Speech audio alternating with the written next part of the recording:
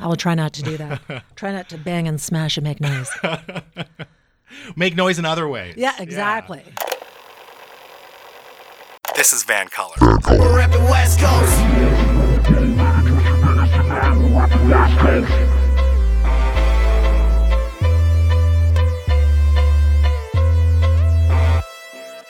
My name is Mo Amir, and today on This is Van Color, I'm joined by an award-winning journalist and prominent media personality in Western Canada. She's been a news anchor, a reporter, a consumer advocate, and currently she is a radio talk show host at Global News Radio 980 CKNW. She's been lending her signature voice, relentlessly sharp wit, and colorful personality to the country's broadcast media landscape. Since before I was born, I bowed down to her, and you should too. The pride of Hinton, Alberta, and BCIT's broadcast journalism program. She is the host of the Lynda Steele Show. She is, who else?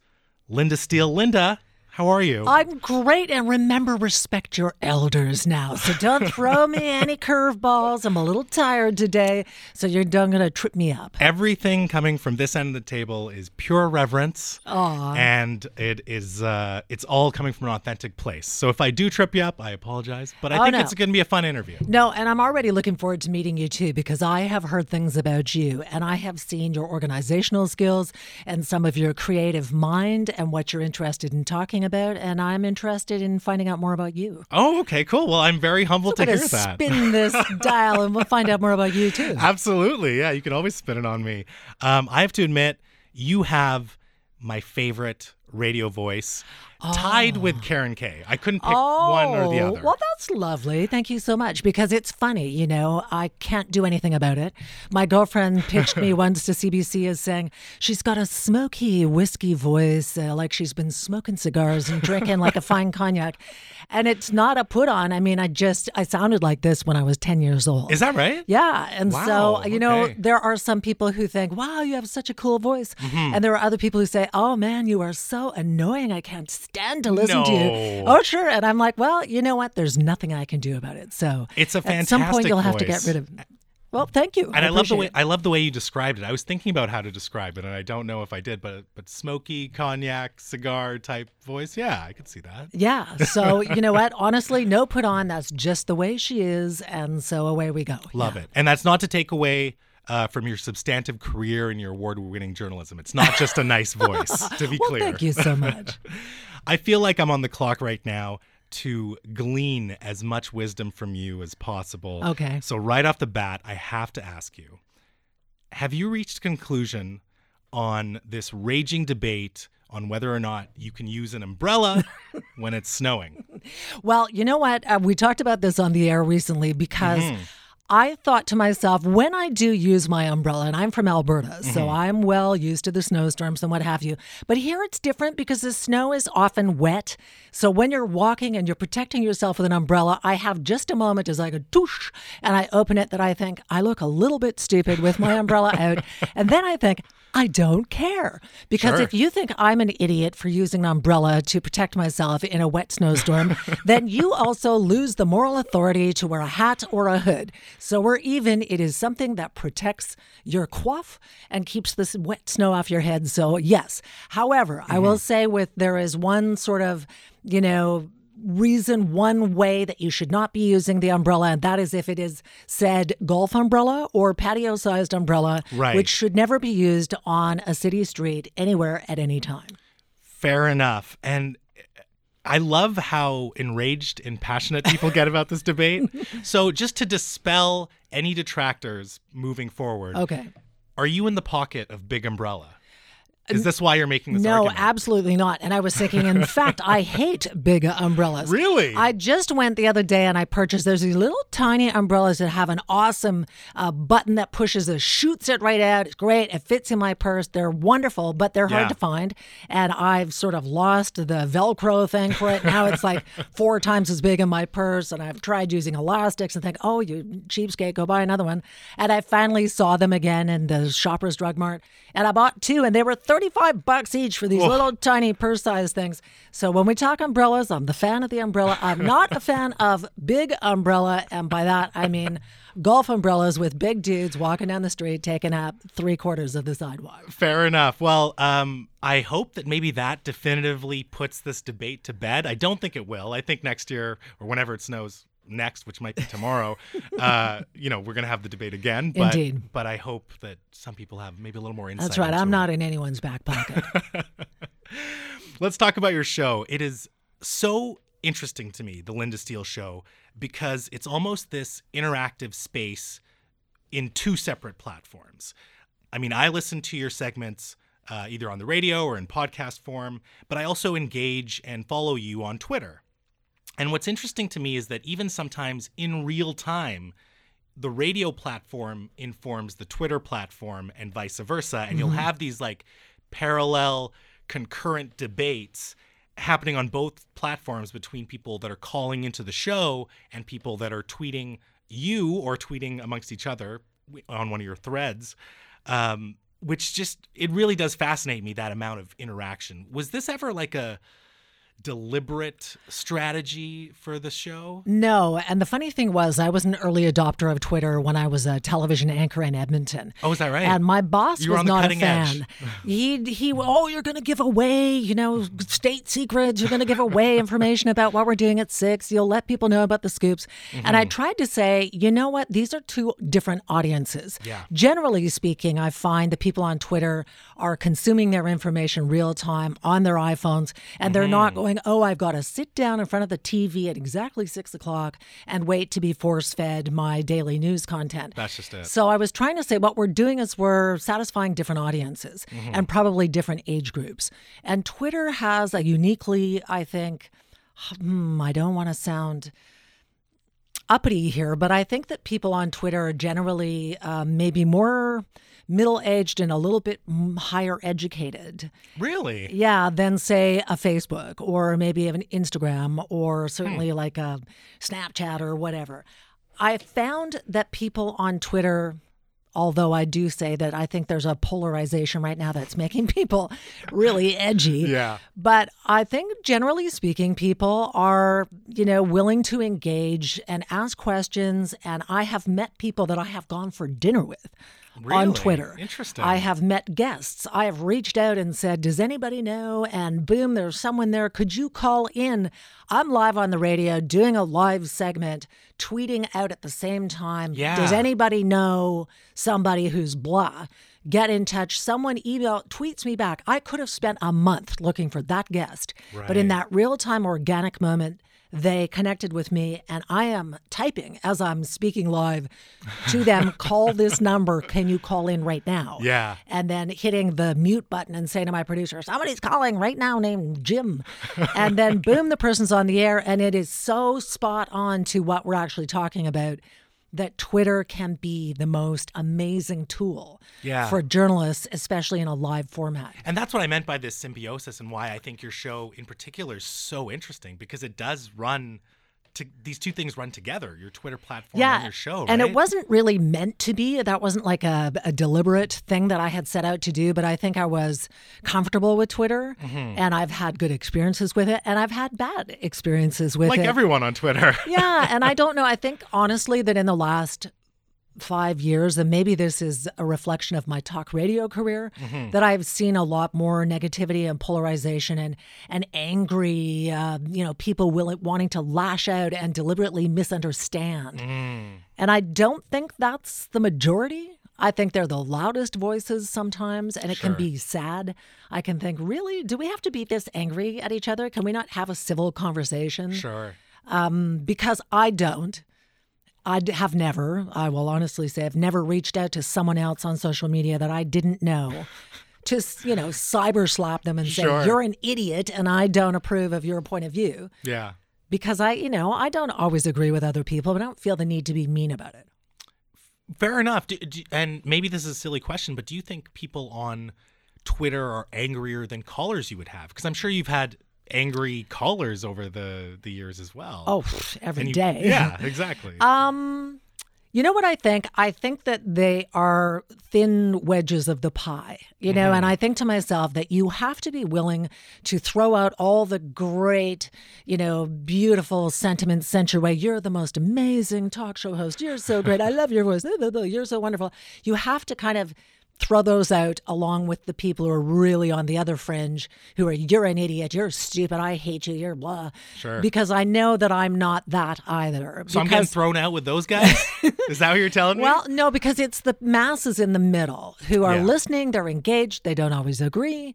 Sometimes they do, but they don't feel the need to contact you directly. Sure. They're connecting with you as they're driving home or sitting in the kitchen, but they don't feel the need to interact with you real time. And so I try not to get disillusioned and dismayed by the nasty vitriol because I think the majority of the people are in the middle. Sure.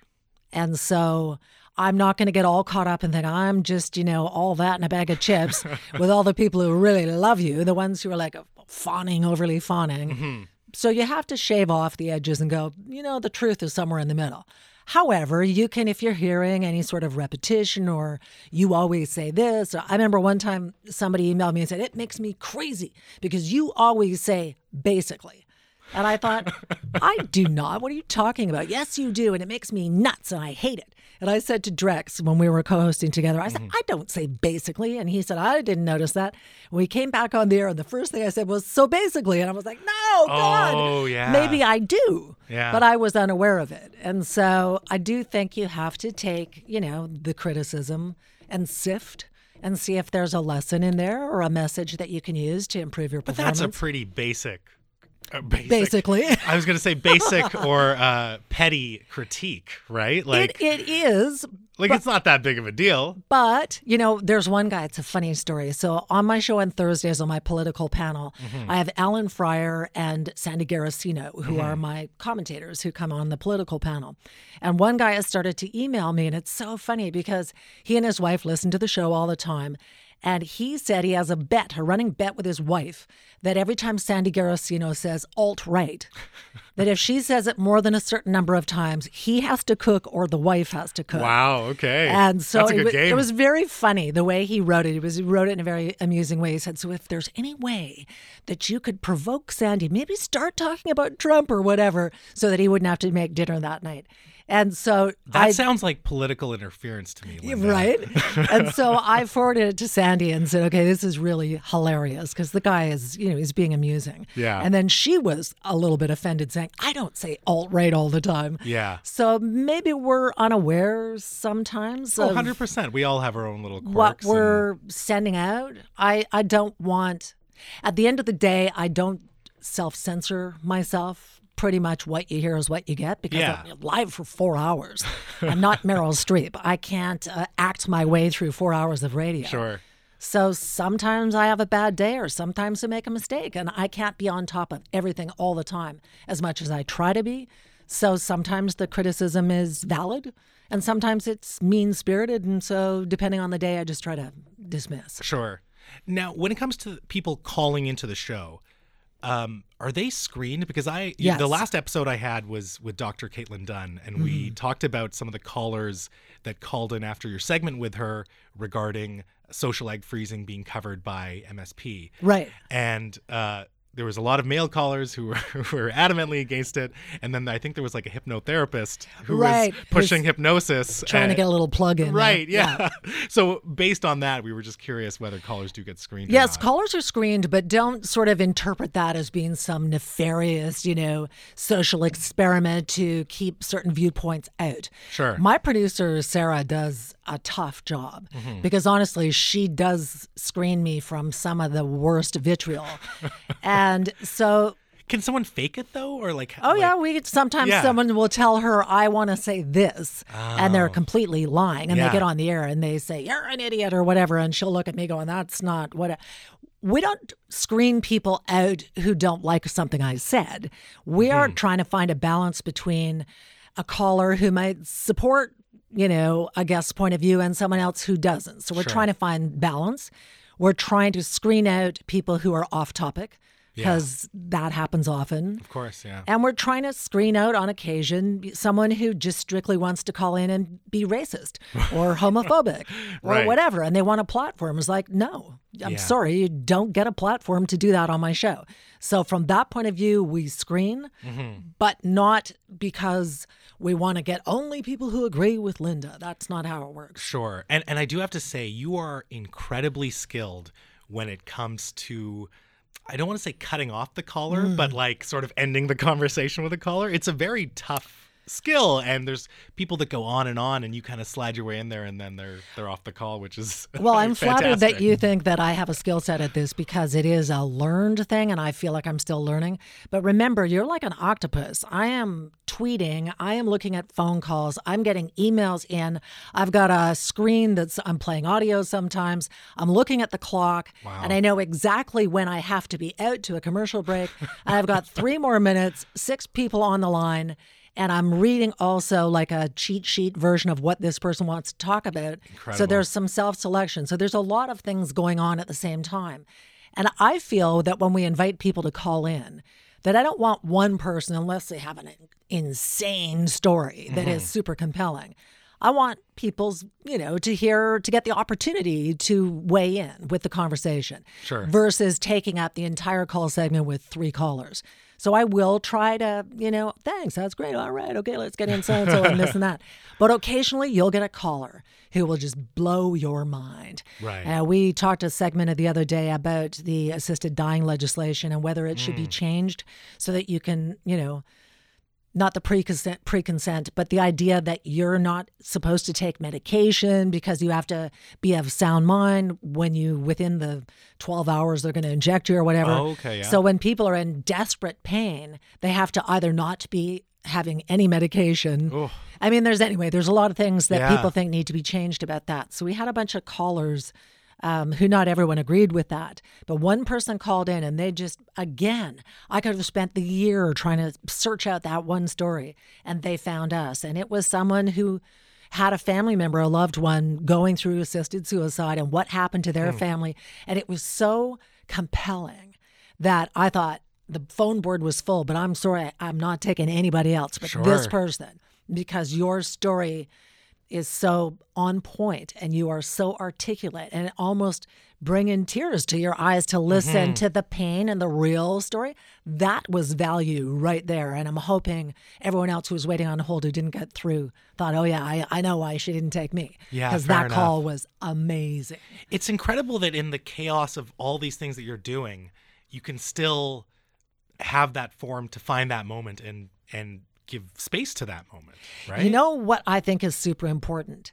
And that's why I like it in studio when a guest will come in studio versus phoning in the interview, because it's hard. You don't see the nuances. When you're face to face, I can tell you're thinking and you're going to say something, versus if you're on the phone and there's a pause, I don't know if you're done, if you're not going to say anything. So we as human beings have a tendency to want to fill those empty spaces. Yeah. But if it's an emotional interview and I have a guest in front of me and they're like trusting me with their story, and I want them to know that I got you. First of all, I'm not going to let someone on the phone board call in and rip you a new one, because I'm going to protect you. You're in my space. You're my guest. Yeah. Cool. But at the same time, sometimes just showing through your eye contact and your body language that I am all in on your story. Yeah. I'm not going to get in your way. I'm going to let you tell those stories. And sometimes it's the moments of silence that are gripping. Somebody's sitting there in the car and they're like, I can't turn the radio off. I'm in the garage now, and I'm still in the garage waiting to hear what this person's going to say next. So I think there's some grace in knowing when to just shut up. Absolutely, and let that person tell their story in their own way, as you encourage them, whether it's non-verbally or just with your presence. And there's been people who were total strangers who walked in. 10 minutes later, they're walking up. I'm standing up to say goodbye to them. And we're actually hugging each other. Wow. I'm saying, like, thank you for doing that. Like, that was incredible. And to me, I feel so privileged that people will trust you with a really intimate story. Because there's a power in having to make them feel that their experience was handled respectfully. Absolutely, yeah. And I think again, not to toot your horn some more, but I love that authenticity in your show. Like, I understand that obviously you have obligations when it comes to advertisements or covering, a wide spectrum of topics, but your show does feel authentic, and it does feel like I'm talking to or listening to a real person, or listening to a real conversation at times. And Which I think is, that's what's and that's awesome to hear that, because I can get in my own way sometimes, where you're starting off and there's 20 things going on and you bumble your way through something, or you made a mistake or whatever, and you can for a moment knock yourself off your own game and think, oh, darn it, that wasn't perfect. And then I realized that it's the imperfection. Absolutely. It's not perfect. Yeah. It's just, I'm just sitting here talking totally with no script for 4 hours, and I'm doing the best I can, and I'm trying to set the table and try to be as knowledgeable and try to listen. Mm-hmm. But at the end of the day, I'm not the expert. I'm a broadcaster. Yeah. So I've brought in guests and experts, and they're the experts, and I'm trying to not steer you wrong or give wrong information, but I have to embrace often that what works is when you're not in your head and you're just, I never think, wow, there's like 75,000 people listening right now. I never do. Sure. I never did in TV. People would say, how can you sit there? The red light goes on, you're on TV, and there's, 150,000 people. Aren't you freaked out? And I never think about that. Yeah. Because when you're really in the pocket, you're just having a conversation with someone else. And that's what resonates. And maybe that's a scary place to be, because you sometimes can slip out of the obligation and the weightiness of the fact that you literally are talking to a mass amount of people at this moment, and you have to be careful. But at the same time, if you self-censor it, if you're too in your own head, it sounds like it. Yeah, I completely agree. And it's also this idea of sharing yourself and being vulnerable and allowing others to share themselves, like the story you just told me, right? Like that, I think, resonates way more than just headline news or what's happening in the world. You know what? In point form, right? It's true. And I think some of the best guests are not the experts. They are the people who have an extraordinary story to tell that will share it with you. I had a woman in the studio a couple of months ago who Chris Galis actually set it up for me from Global. He said, this woman has a really cool story, but it would be really hard for us to tell it on TV. So I'm wondering if you would want to tell her story. And interesting. It turned out we said, yeah, that's cool. What it was a cautionary tale about those DNA kits. So she got one as a gift, and she got it done. And then over Christmas, she got her results. And long story short, she was one of 5 siblings. Her actual father had passed away, and then there was a stepfather in the picture who everyone hated, who had left the mother and took her for everything and blah, blah, blah. Well, it turns out that the woman I was talking to, when she got her results back, it turns out she was not from the original father. Oh. And she thought she was. And I think even the mother thought she was. I'm not really sure. Okay.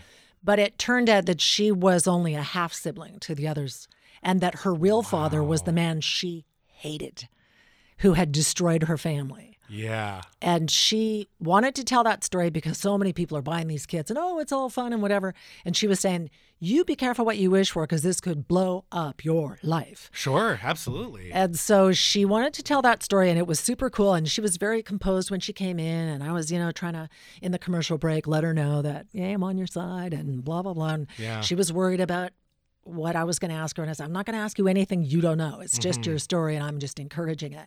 Well, she got halfway through and she burst into tears.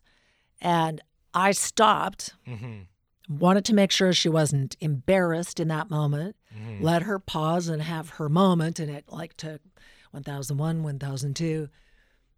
And then she got back on with telling the story. Wow. And man, the phone calls, boom, the phone board just lit up with people saying, I had a similar experience. Oh my God, can I tell you about mine? And when she left, she was one of those people that we had a good, solid embrace afterwards as I looked at her. And I thought, I'll never see her again. Amazing. But oh my God, that was an incredible interaction with someone who told a super interesting cautionary tale that you think, I don't know know if I would want to do one of those skits now that I think about it. Right. But I think it also just speaks to you and your show that people would want to come on and tell that story. I mean, everyone's coming on a voluntary basis, obviously. So, Yeah. They see that format and your format as something where they, even though it is uncomfortable and it can be very emotional, but they feel comfortable enough to say, you know what, I'm going to tell my story here. Yeah, I hope so. I don't know if every single person who's been on the show left and thought, well, that went great.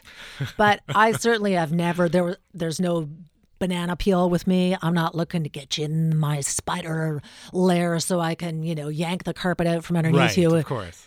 So I hope people who have listened to the show over a period of time know that I'm Lynda from Hinton. I don't think I'm any more special, more intelligent, more talented than you or anyone else. So I'm just me. And thank you for sharing your story. And then I think it's being able to achieve an intimacy with someone in a very short period of time that gives them enough confidence that they can tell their story without being afraid. Absolutely. You obviously have passionate listeners and you get a lot of passionate feedback. I'm just curious, do you always find that the most passionate, even if it's angry feedback, is always related to politics? Or is there anything that Vancouverites are just really sensitive to and they come out in droves when the topic is broached? Yes, there are several subjects. One of them is climate change. Okay. Now, remember, my audience, talk radio, generally speaking, is more of a male-dominated white guys domain. Which is kind of boring. Sure. It's been done. Well, I mean, we're doing these 75th anniversary commercials for CKNW right now, and there have been some iconic, amazing broadcasters that have worked in that building. But I had to voice a particular promo from, Webster to Rafe Mayer to blah, blah, blah. And I realized at the end of it that I had just listed off 20 white guys who were middle-aged, not to take anything away from them. No, absolutely not. Those are all great broadcasters. They're amazing people. But at the end of the day, talk radio tends to appeal to a man who's middle-aged, who's generally speaking, but not always, white. And we have tried deliberately on my show to get more diverse. We've tried race panels where we've had, a guest who's First Nations, Chinese, South Asian, Middle Eastern, and open phone lines and talked about how people experience racial issues in Vancouver, Metro Vancouver. And the funny thing is, and the phone board would light up with every single, ethnicity you can imagine. So you're thinking, okay, they are listening. Yeah. They maybe don't feel, like they want to weigh into some subjects as they're hearing the angry white man voice all the time. So they are there, which is good. And we just need to appeal to them and make them feel that they are as equally important a voice as anybody else's. Yeah.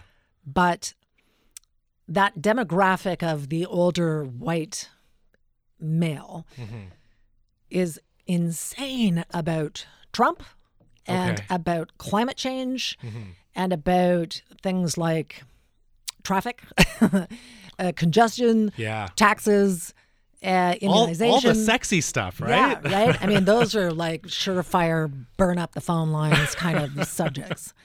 And unfortunately, on the Trump thing, I mean, I personally don't like him as a person. Sure. And it's hard for me to get beyond his personal horrificness sometimes to look at what he might actually have done that's positive. Yeah. And I have discussed that on the air, but I am also not going to rant and, Trump is a total jerk. I mean, I don't do that either. Yeah. But people are poised. You say anything. You say, so Trump, and they're like, phones are like, and there's 20 people saying, you shut up, and it was like, I haven't even said anything yet. So he has his fan base here. They're ready to defend I'm just thinking, okay, first of all, he's not your president. It's not your country. And I'm curious to know why you're so angry, because this really says more about you than what it says about me. I've been pretty open about the fact that I wish he was kinder, and I think he's too much of a bully and a liar and various things. Yeah. Sorry, I'm way off topic Oh, here, no. So there are people who he is their idol. Yeah. You know, and in any, if you say anything, if you even call him Trump, that's disrespectful because he's President Trump. And I'm just like, okay, whatever. And then they will be the ones who say that idiot Trudeau. And, you know, so they don't practice what they preach. But Trump is such a weird one to look up to because, you know, he's this spoiled kid who was given, quote unquote, a loan. And, you know, he could have just invested that money in the stock market and done apparently just as well.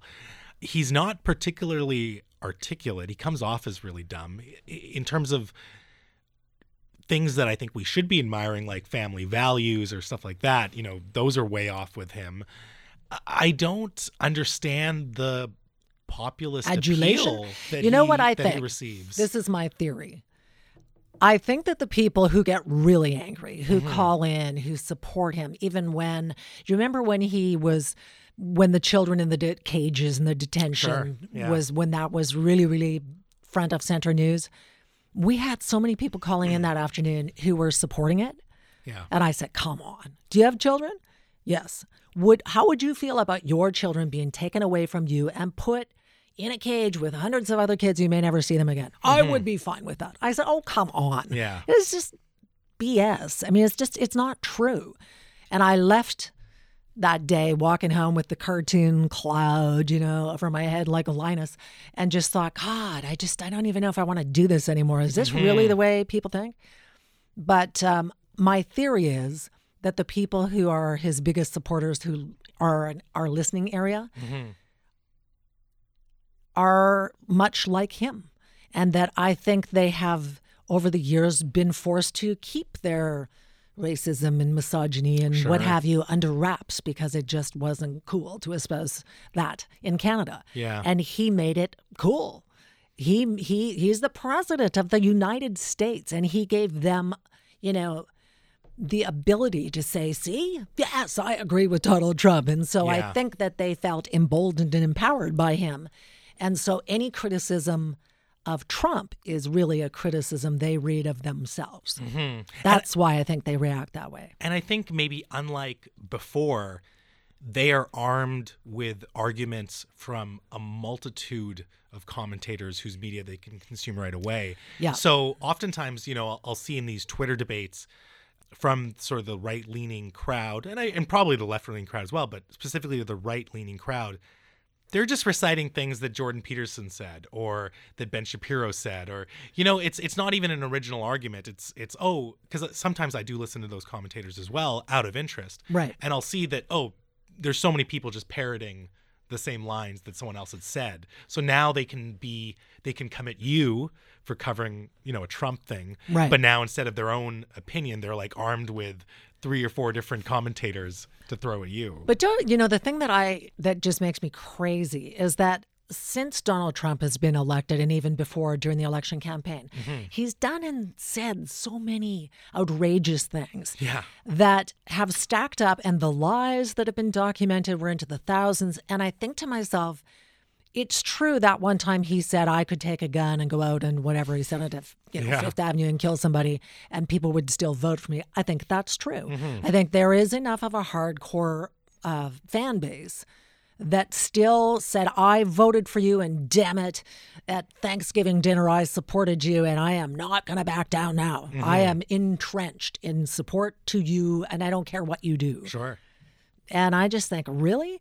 And it's hard for me sometimes when I'm having a debate with a Trump supporter and they're going, what about this? And what about that? And what about this? And I think, but like there's 1,000 things that he's done and I can't even remember them all because any other human being would have been taken down by 2 of them, let alone 6,000 of them. If Obama had said or done any of those Anybody. things. So from that point of view, Trump is a really unique character in a unique time that kind of makes you all feel like we're in La La Land. At one point, I finally, because I could never remember on the spur of the moment, but what about this and this and this and this and this and this? Yeah. I started keeping a list that I kept in my laptop bag and said, okay, if we're going to do a Trump segment, let me get my list out just so that I could remember, even a handful of the bazillions of outrageous things he's done and said. Sure. Yeah. And yet people still think he's an awesome guy. Yeah. It's so when you times. watched the Michael Cohen testimony before Congress, you're thinking, oh my God. Yeah. Even if 5% of what he's saying is true and he can back it up, that's got to be impeachment, isn't it? I mean, it's just, we're living in crazy times. Absolutely crazy times. And on that note, I want to bring it back to Vancouver, localize it a little bit, because I can talk about Trump all day, and I don't want to. It's a waste of our time. We're in crazy times right now. Oh, yeah. You've been in this industry for a few decades. From your different desks, you've seen the news media evolve firsthand. And this might be a thesis in itself, but can you describe the change that you've seen in broadcast news from when you started to today? Oh, there's so many things that I've witnessed firsthand. I mean, first of all, there was an era where there wasn't such a 500-channel universe. So back in the day, there was a CBC and a CTV, and that was it. And so all of those stations made gobs of money. Yeah. You could, back up a flatbed truck, beep, beep, beep, and shovel hundreds of millions of dollars. And even if you put up crap, you'd have an audience. Back in the day, journalists had time to research, had time to work on documentaries, could do long-form stuff. And this was without the trappings of the internet and cell phones and whatever. It was kind of old school, typewriters, smoking at your desk and what have you. So I've seen it change so that there was this whole fragmentation in the market from television, radio, and then the digital sort of disruption and what have you. And unfortunately, what it has done from a business point of view, and they are businesses, absolutely, is they have, there's been a great drop in revenue, and you have shareholders saying, well, what are you going to do about that? Well, we will go lay off another 20 people in the newsroom until there's 3 people left, running around doing 7,000 jobs. And then the audience goes, well, this is crap. You say, well, yeah, but it's like a race to the bottom. It's like the law of diminishing returns. If you keep taking away the resources, of course, the product gets more difficult. And now we're in an era where more than ever, you should have the time to analyze, research, and make sure it's not fake news. Yeah. And you're not given that time. The pressure is so intense to get another eyeball, more ratings, more clicks. And so I think sometimes it's chicken and egg.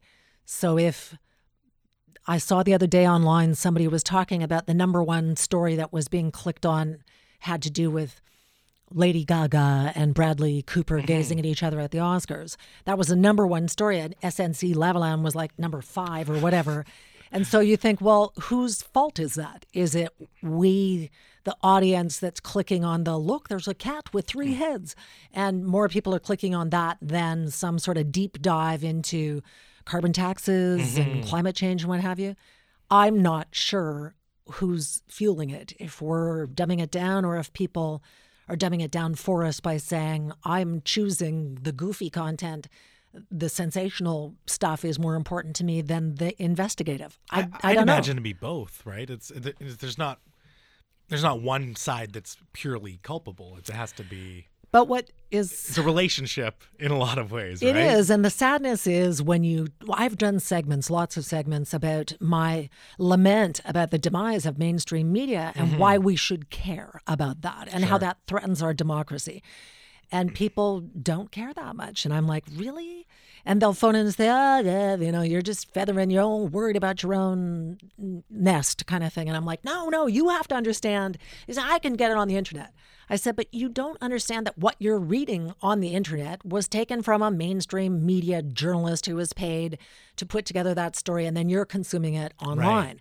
If all those journalists are gone, then it literally is a bunch of rabbit holes of fake news. Yeah. There are different platforms that if you want to find a particular, if you have a bias and you want to find a story that would agree with it, you can find it these 100%, days. Yeah. And I think the news media is also in an interesting position because more than ever, there's this pressure to report, especially breaking news right away, right? Yeah. There's that urgency. And then when things... when you get a bigger picture on things, people get mad because maybe you guys said it was 12 people killed and it's really it wasn't reported with accuracy 8 or something. And now, especially in the United States, I think we have this conversation that's pried wide open especially after the whole Covington Catholic school thing. Right. And now the whole Jussie Smollett mess. And I'm not really judging either of those cases, but just because of those where there was a lot of reactions right away, and then we got bigger pieces of the story afterwards. That's true. But, just to the Covington situation, when we talked about it on air, I'm not accusing you of No, doing I know. anything. Yeah. I have a point here. Sure. I knew when we first talked about it that there were at least three versions of the story. Yeah. That there was the Black Israelites who were taunting the kids in the MAGA hats. Yeah. That's not cool. And then the native elder allegedly sees this going down, decides to walk that way, drumming and trying to diffuse the situation. Then the kids get all ramped up and sort of gather around and, start mocking this guy. And so I did tell those 3 points of view. And in my opinion, and it's just mine, the kids were acting disrespectful to an elder. I would agree, yeah.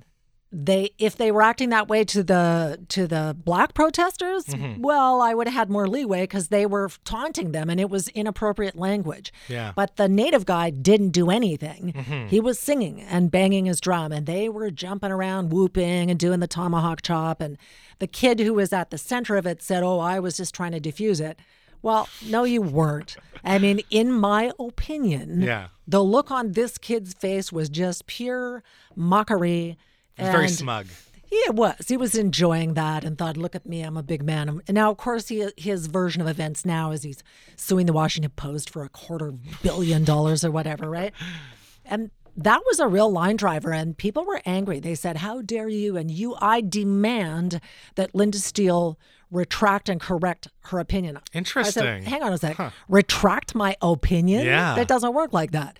I could retract an inaccuracy, but my opinion was that those kids were teenagers and so they're stupid. So they made a bad decision. But there were adults there who were supposed to be supervising who were doing nothing. Yeah. And first of all, you shouldn't send a bunch of high school kids wearing MAGA hats out into protest land anyway. On a school trip, who's allowing them to wear MAGA hats knowing the political climate? I mean, I'm not saying don't wear a MAGA hat or wear a MAGA hat, but you know that is inflammatory. Exactly. Right? So you're inviting trouble. So why would you allow these kids to wear, there was many of them that were wearing the hat, right? Like that's what really struck me. Plus there were adult supervisors in the background who just stood there and watched it. And people said to me, you didn't watch the entire hour of video. Sure. I said, no, that's true. I watched a lot of different angles. You have a lot of better things to do than that. So what I'm saying is, really, this whole thing took an hour? Then I'm even more pissed off. Sorry. Yeah. You say whatever you want. That adults didn't intervene. Yeah. So anyway, people were just really angry about that. And so in this day and age when we're really super polarized, opinions can, So when we're in an environment where, going viral can have so much consequence and there is that urgency to report the breaking news, but then there's also that importance of reporting it accurately, what do you think is the biggest corporate responsibility for the news media to uphold first and foremost? Well, first of all, is to take a moment, take a breath, and look at what you're saying and see if you can substantiate it. I just want to say that there's a difference that people don't understand between talk radio and the newsroom. Yeah. So the CKNW newsroom, when I can be live on air and all of a sudden see a tweet from NBC that Hillary Clinton's been shot, and I can go live on air. Oh my God! That was the example you went with. Well, sorry, that's okay. But you know what? That is I could say, oh my God, I'm reading right now on Twitter from NBC, which is a news organization, saying this. I don't know if this is true. Holy man! Yeah, I'm going to be watching this. We'll see if we can find out. I mean, I'm just seeing this, and it's shocking news. The newsroom would take probably a couple of hours almost before they would run that in the newscast, because they are doing a whole checklist of due diligence to find out if it's true and substantiating it. And they have a methodology they use before they will put out They don't say reports say or another station said or whatever. They have to get it themselves confirmed before they go with it. Sure. And they're often annoyed that the talk hosts are going, I'm reading CTV just said blah, blah, blah, because they don't have the luxury of going, yes, Terry Shintz in our next newscast, well, our competitor just said that, so now we're going to tell you. Yeah. They have to do their own due diligence to make sure it's right. Sure. So the newsrooms still are slower, but there's a lot of talk. When you CNN or Fox, a lot of people say they're so biased. It was like, well, what are you watching? Because if you're watching Don Lemon, that's not the news. Right. That's talk. Yeah. And talk is editorial. Mm-hmm. And just like in the paper, if somebody wrote an editorial in the Vancouver Sun, that's not coming from the newsroom. That's an opinion-based thing. And I don't think the audience can tell the difference anymore. Yeah. I mean, I think there has to be greater media literacy taught in school, to be honest. I think the only way, and not that I'm in media in that sense, because none of my background is in media, but the only way I learned about, credible sources and this type of thing was through like history classes I took. And you learned about sources, primary sources and secondary sources, and what makes a source credible and all these other things. But I think particularly as the internet continues to grow and we have this issue with fake news and you can post anything you want, and now you can even post very real looking fake images and fake videos and fake sounds and whatever, we do have to at a younger age start teaching people about media literacy, what's real and what's not, how to judge things, especially when you get to a high school level. Just as you learn how to write a proper argument in an essay or a paragraph, examining documents of text, examining documents on the internet, what makes something credible and authentic versus something that's and because not. The cycle is so quick and it's this 24/7 news cycle and people are retweeting and what have you. I've been caught up before where I'm following something live on Twitter from my couch after work going, oh my God, look at that. And I got caught once, it was a couple of years ago, and it was something that Don Trump Jr. had said. Sure. And I'm trying to remember what the story was, but anyway, it doesn't matter. And I retweeted it because I thought, what? That's crazy. And then someone said, that's a fake like a account. parody account, yeah. And I thought, oh my gosh. I went back and looked and it was, so I deleted it. Yeah. But even I got tricked. Of course, yeah. And it happens, right? It's not, but I think there's a lot of people that it's not a one-off for them to get tricked. They just will believe anything that's on the internet. Well, because we're all now going, you're on this side, I'm on that side. It's like camps. Yeah. And I've always tried, politically, people will send me emails and say, you're a this is true, you're a left-wing whore, you're a libtard, you're a conservative bitch, you're a this, that. I'm like, really? That's interesting because I can't be all those things at once. And the truth is that I have voted for every party at one time in my life, provincially or federally, based on different reasoning. Sure. So, yeah, I have a political leaning, but I've never been a card-carrying member of any party, and there are things I don't like about all of them and things I do like. So if that makes me seem flighty or, uncommitted, it's really just that I think if you have a better idea about something that I've had a long-held belief about something and you tell me something I've never even considered, you can move me. And there have been subjects that in the course of the last 3 years, I have changed my opinion to a large degree on. Sure. Because and we're allowed I've to been do that. exposed to other people who have taught me things that I was just uneducated about that particular aspect. So I think I'm always like, my politics are evolving all the time, just as my opinions on homelessness and this and that and whatever. As I'm exposed to more people, I'm more thoughtful and I'm open to changing my mind. Sure. As I hope we all should be. Do you think we're actually getting more tribal? Yes. Okay, do. I didn't even give you the second option. I do. Yeah. And I'm sad about that because I think we're all living on this ball together. And need to find our commonalities, not the things that divide us. Sure. And it's okay for you to believe in something else as long as it's not, killing dogs or children or something. Yeah, as long like as you're it's not hurting allowed to anyone. have Yeah. your belief, and I will respect that and try to understand where you're coming from.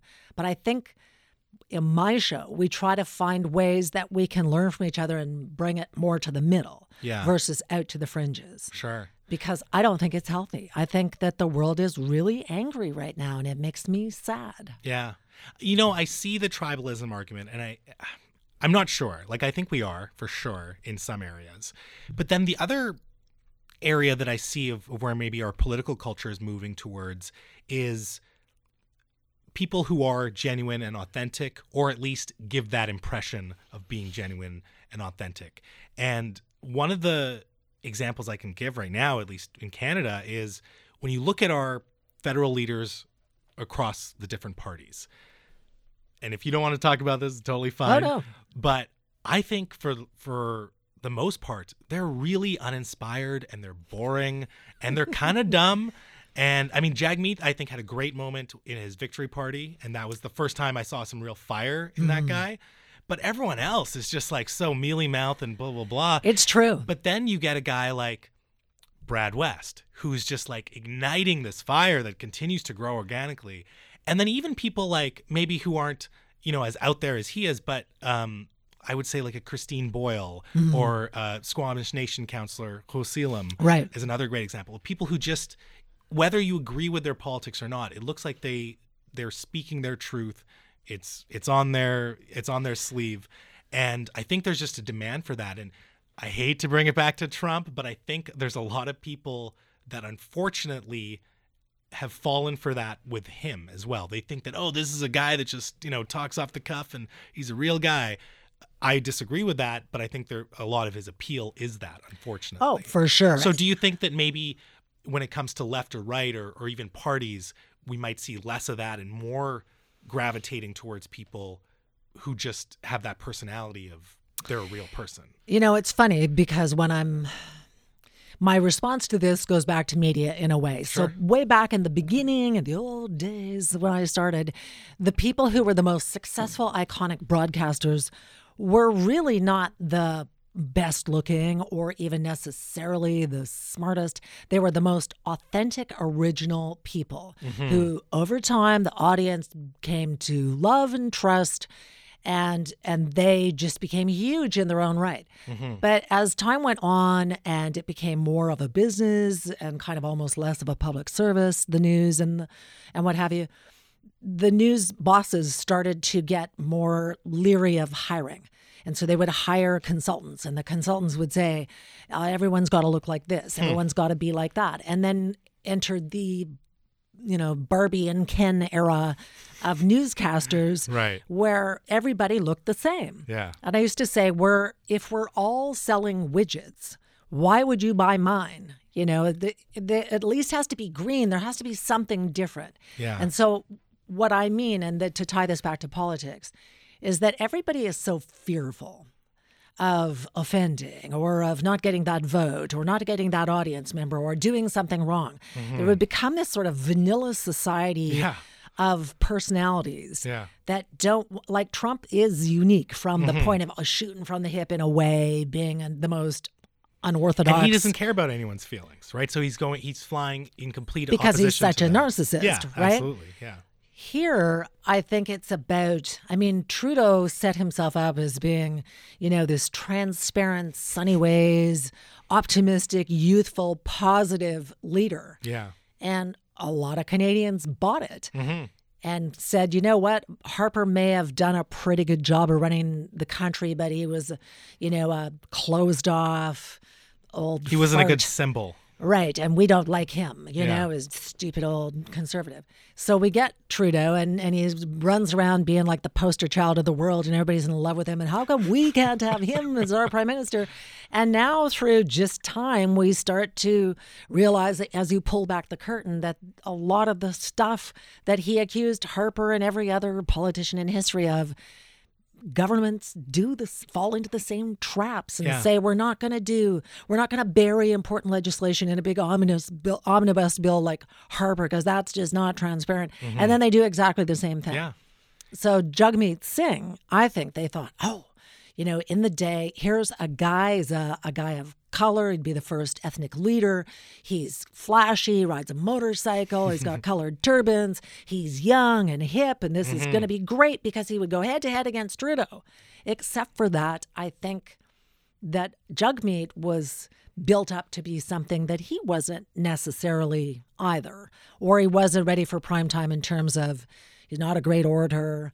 And when you get him for an interview, he wasn't really prepared and sort of seemed not that inspiring. And maybe someday that will be different. Yeah. But I think they were going for style over substance as an NDP leader at the time, thinking that they were going to appeal head to head with Trudeau. It definitely seemed like a fast forward for him. Right? Yeah, so I just feel like that he wasn't ready, just like they said about Trudeau, he's not quite ready yet. I think it remains to be seen. Maybe he does. Sure. Maybe he is ready. I don't know. I think he's got some fire in him. I almost think they should unleash him in one way, and then their party has to be a little more organized to have him prepared for certain things. A lot of the stuff has just been disorganization and not being prepared, and that's not necessarily all on him because there's a team behind him. That is true. But even during the Burnaby South by-election, he should have been dying to get coverage. I know. Right?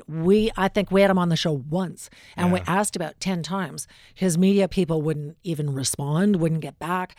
Once he was pitching some announcement he had to make about housing, and we were looking to build a relationship with him anyway. Hey, the guy might be, the next who knows what. And so we tried to get him in, and then it turns out when they finally gave us their big news release, it was a typed paragraph that was uninspiring. It wasn't even formatted properly, and it didn't really say anything. Yeah. And I thought, whoa, this is not really impressive. Yeah. And so I didn't know if he was deliberately avoiding the media because they knew that he wasn't super articulate or comfortable in maybe talk format where there was no editing. But I just wish they turned into that. I mean, even if he doesn't come off as perfect, but I think if he speaks authentically, he'll do well. And yet Scheer, there people were calling us every 2 seconds. Oh, Andrew Scheer would like to be on your show again. Yeah. And I said, I'm starting to get uncomfortable because does he think I'm like some easy mark? Like, here's a big platform and you just say whatever you want. It felt uncomfortable. And yet I thought, well, look at the guy is scrabbling to try to get some traction. He wants to be the next prime minister. He was asking so often. I said to my producer, no. Yeah. What does he want to talk about? If he has something to talk about of note, we'll consider it. But if he's just looking for airtime, no. Right. And the last time was he has to come in the studio because I want to meet him because he might be, who knows, he could be the prime minister someday. So. Did he come in? Yep. Okay. He came in. Look at you. That's He smart came in thinking. with Yeah, someone who was snapping photos everywhere that showed up on social media. So I knew that he was using me, but I was kind of using him in the moment too because I thought, well, I want to get eyes on this guy because he may be a player who, he might run the country someday. For sure. Yeah. So as opposed to you just continually get free coverage on my show. Yeah. And I'm not saying free as though I'm not going to challenge your point of view, but building that relationship. Yeah, I didn't want people to think, Andrew Scheer's got a standing appointment on the Steele Show. And I was like, no, only if you have something of note to talk about. Whereas Trudeau, I've only had one opportunity to interview him. Yeah, fair enough. Who is your favorite interview in the city? In Vancouver, let's say. In the city. Oh. Is it Brad West?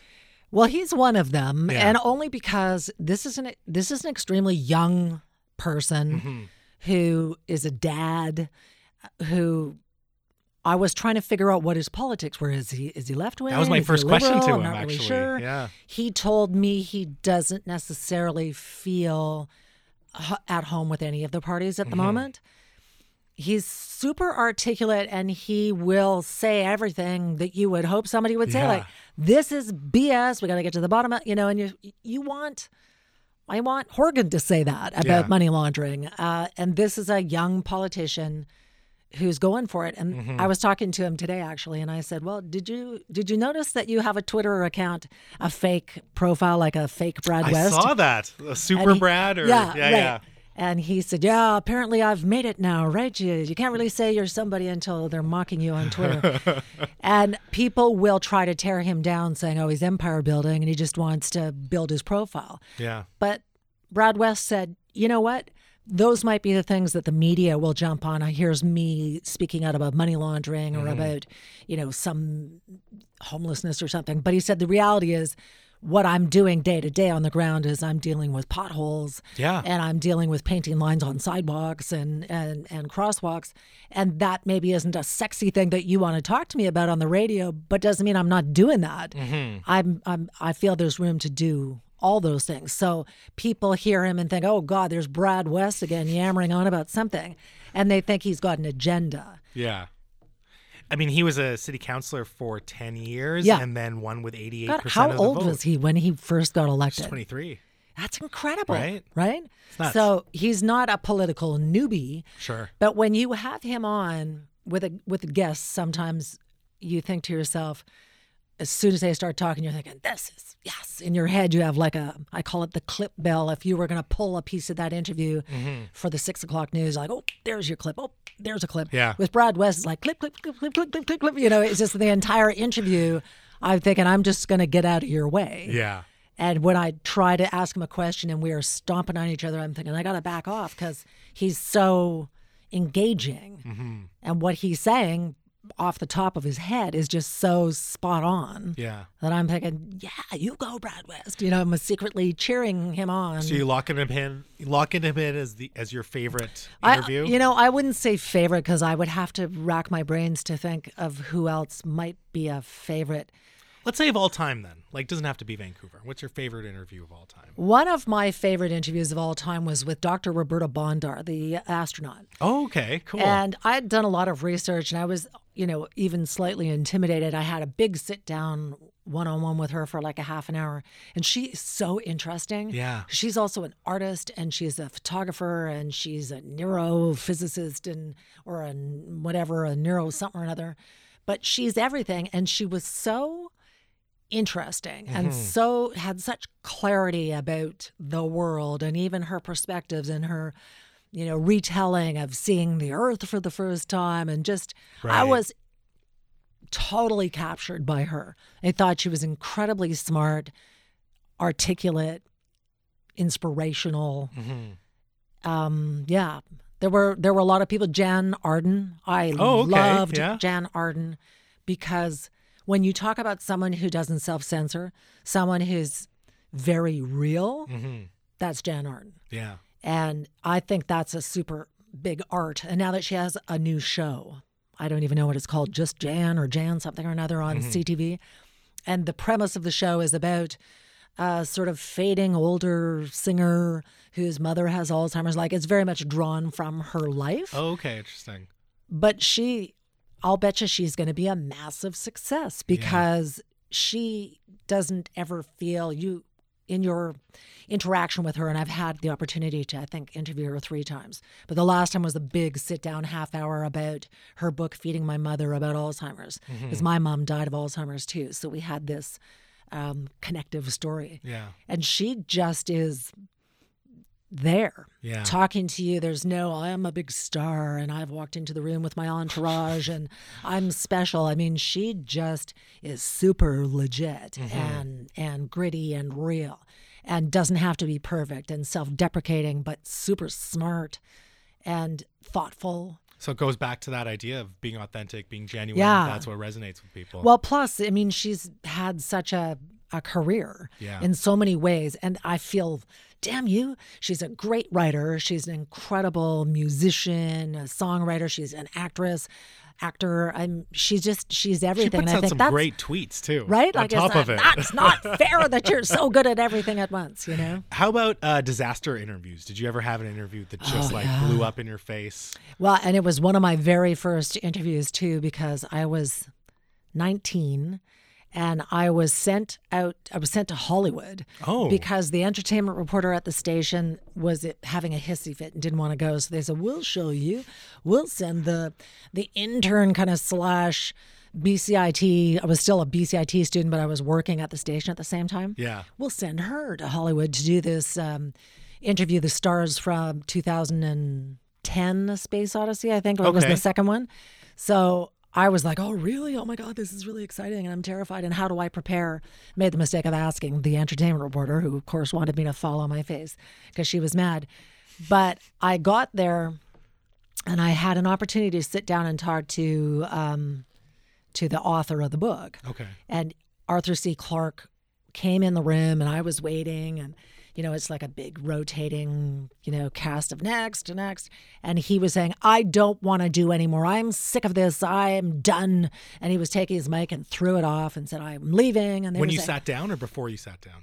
As I was coming in. As you were coming in. To be the next person. He didn't want to do anymore. I'm bored. I'm done. The media is stupid. I want to go. Yeah. And they were saying, please, sir, just one more. And I was saying, oh, it's okay. I'll come back after coffee. Like, I didn't want to be that last person jammed down his throat. So he very grudgingly agreed to do one more interview with me. And I just pissed him off. And so I said to him, so with the black monolith, everybody has an idea about what it was supposed to mean. You wrote it. Mm-hmm. What did you mean by it? What was it really supposed to mean? And he looked at me and he said, read the goddamn book. Yeah. And I'm like 19 years old and I am like just dying inside. And the cameraman looked at me just sort of with that silent, it's okay, kid, Yeah. And anyway, it was like a miserable, horrific interview. At one point, he said to me, are you serious? So stupid. And then finally, he was like, I'm done. He just threw his mic off and he left. And I still had to do another interview. And I was like, oh, my God, I'm going to get fired. I'm terrible. I have to bring this tape back of him saying all this stuff like you're stupid on tape back to the station. So I went for my last interview and I walked in and the actor was an actor named Bob Balaban, who is one of those sort of character actors who actually, if you Google him, is super famous. Okay. But most people don't know who he is. Sure. And he was also in the movie, and I kind of slunk in with my tail between my legs. And he was up getting a coffee. He said, do you mind if I just pour myself a coffee? And I'm like, whatever.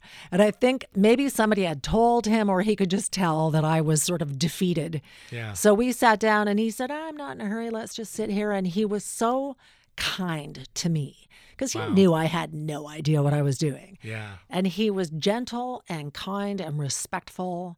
And I've never forgotten. I can remember his face. And he made up for all the, tragic circumstances of my earlier interviews. Wow. And I thought, you know what? Here's a guy who is somebody in Hollywood who doesn't need to throw me a bone. Yeah. Who was just being a human being who could tell that I was a scared kid who didn't know what I was doing and was going to just be gentle with me. And he didn't have to do that. No, I love that story. Yeah. Have you ever been able to speak to him afterwards? No, but if I could, I would definitely tell him that story. Yeah, you should. Oh, and one other person that I also loved for similar reasons was Ron McLean. Okay. From Hockey Night in Canada. Yeah. So we're like a big hockey fan, and Ron McLean is iconic. And oftentimes when you interview someone who you know and revere, you have an expectation, geez, I hope they're as nice as I think they are. Sure. And sometimes they're not. And I think it's just because, you get too famous and you get used to having people feed you grapes and fan you with feathers and what have you, and you sort of become too big for your pants. So Ron McLean came in, he had a book out, and I was like very excited to meet him. And he was just the most lovely person. Really? And he knew, because my girlfriend was coming to go for a drink with me after work. So she was in the green room and he was there. So she was chatting him up. And I don't know how it came up, but my mom had just died. Oh. And I think he had an experience in his family. And so he knew that through her. So he came in and we had a conversation where he brought it up and he talked about it. And it was just, again, he was exactly the classy, real, honest, intelligent, kind, warm, intuitive human being that he was that and more than anything I could have ever hoped he would be. Yeah. So he's, again, someone who I think, because people have an impact on other people. 100%. Right? Yeah. And most times someone could be a jerk and walk out and you think to yourself, You tell your husband, God, so-and-so was such an ass, you know? And it doesn't take a lot to be kind. Right. I think it takes more to go out of your way to be mean to someone or, brush them off. But it doesn't take a ton to brighten up someone's day or to do that. I mean... Plus, when I was a TV anchor in Edmonton, and I'd been doing the 6 o'clock for like 16, 17 years. So it was a small city, and you're at the grocery store, and everyone's, oh, hey, you know. So you got used to knowing that you never had the luxury of having a bad day in public. Sure. You couldn't be tired. You couldn't be cranky. You just couldn't be. Yeah. Because this was your probably one-off interaction with someone who watched the show and, supported you. Exactly, so, yeah. You'd really try to have a really pleasant, intimate little conversation with each person. And I thought to myself, the truth is, the better story is she was a real bitch. And and then they tell 10 people who tell 10 people, and it just cascades out. So thousands of people love to tell the story of so-and-so ran into so-and-so at Safeway, and they were such a bitch and blah, blah, blah. But it also works the other way. I mean, you can have a really pleasant interaction, and then they tell 10 people who tell 10. I mean, as long as you're not being phony. Sometimes you didn't maybe feel like having the conversation, but... very short story. Again, at Safeway, I'm standing there, and I felt stupid because the divider between your groceries had my face on it because it was advertising for the station. I was like, oh my God, so stupid. Put your own face down. And the person behind me said, oh, that's weird, eh? And I said, felt silly. And we ended up having a quick conversation. I don't even know how we got there. It took in 5 minutes, it turned out that they had someone who had died of complications from AIDS recently. And we had this incredibly intense and intimate conversation in the span of 5 minutes that when it was over, it was like, oh, take care and you and this and that, whatever. Yeah. And I realized that the benefit of being someone who was well known was that the shorthand was there. They felt like they knew you. There was no weirdness. It was like, you're in my living room every night for 17 years. I feel like I know you, so I don't need to go through the pretense of you're a stranger and we have to have boundaries. I feel like you're someone who sit and have dinner with me every night.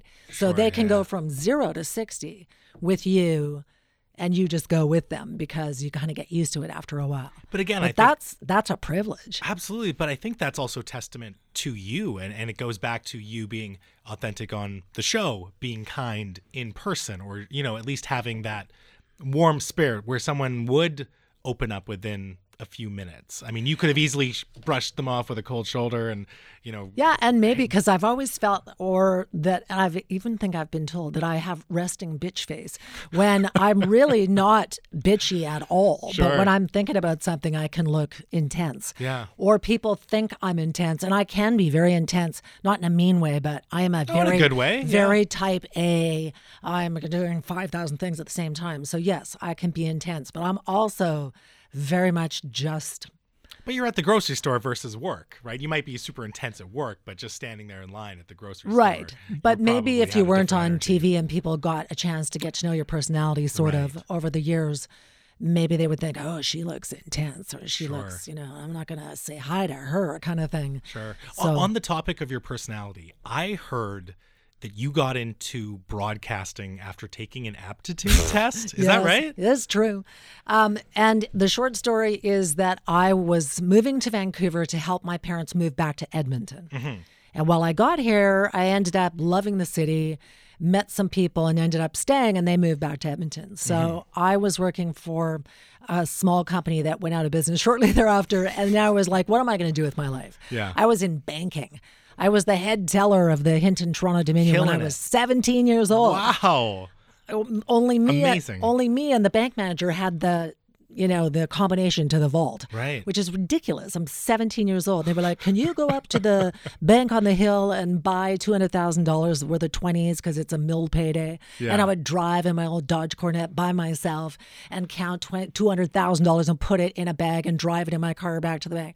And I mean, it was just... And I am so terrible at math. I mean, this was a terrible job for me.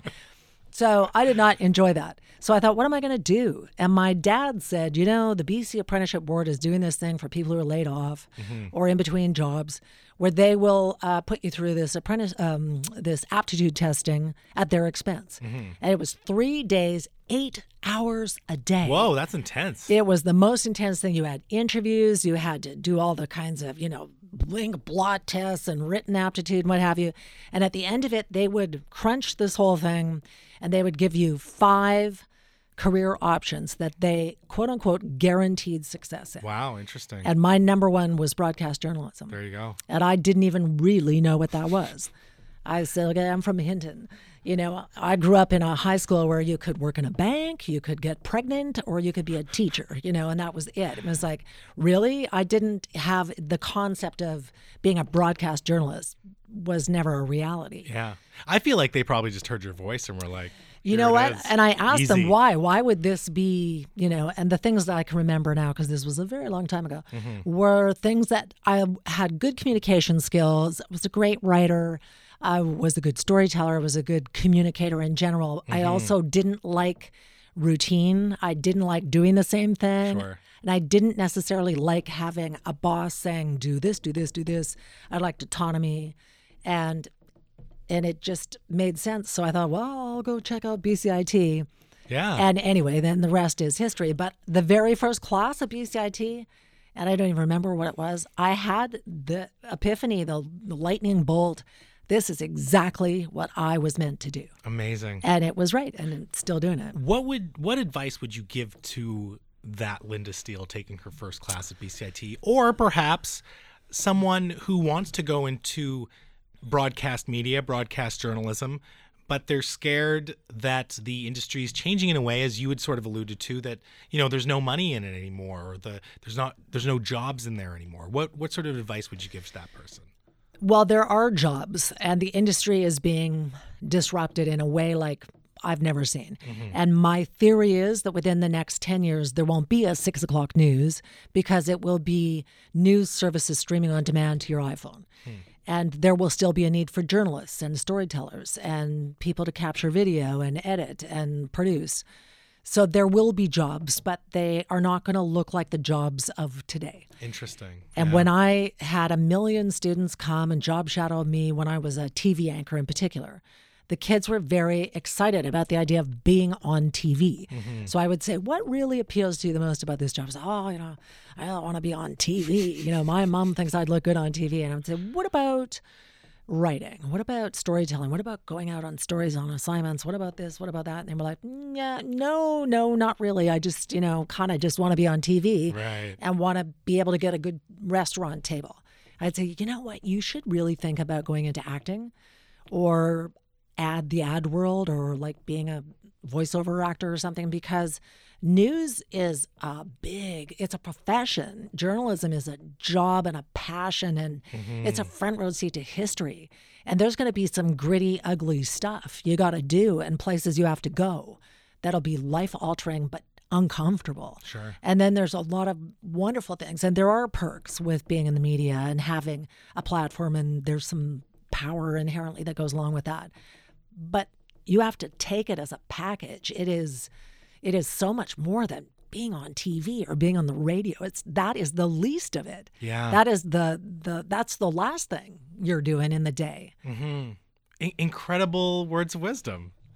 I love that. I want people to really have a fulsome understanding of what they're getting into and what they want to get out of it. Sure. And I don't want them to be.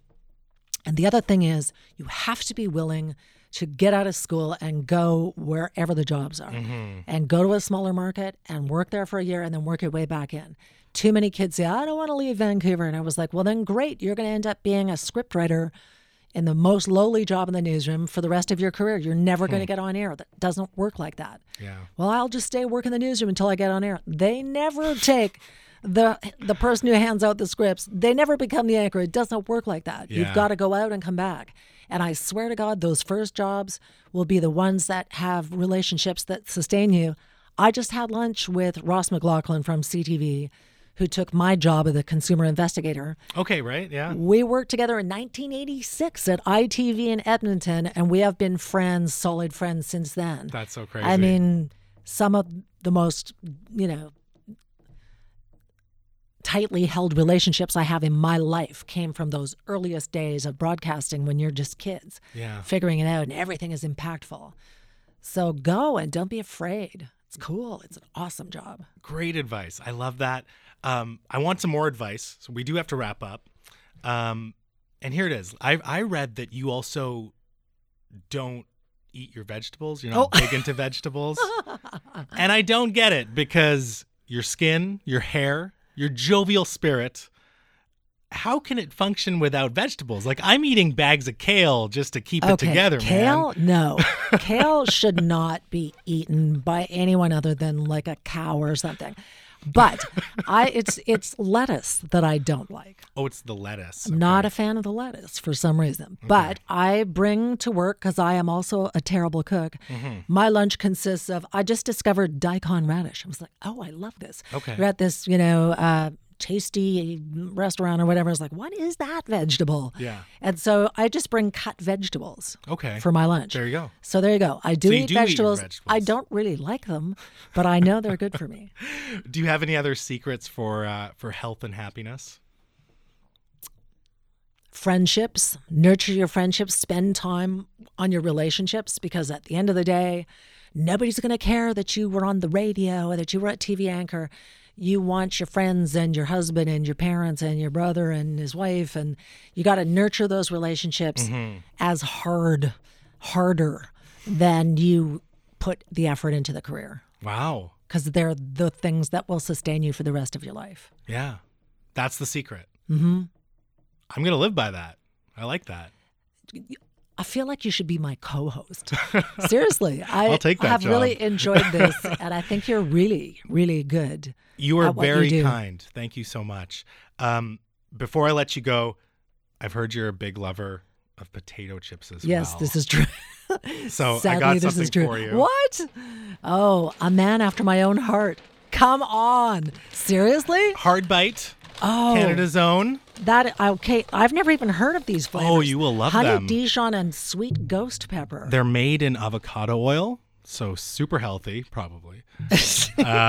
Potato chips, yeah. They're potatoes. That's a vegetable. That's healthy, right? Right? Yeah, yes. so healthy. See?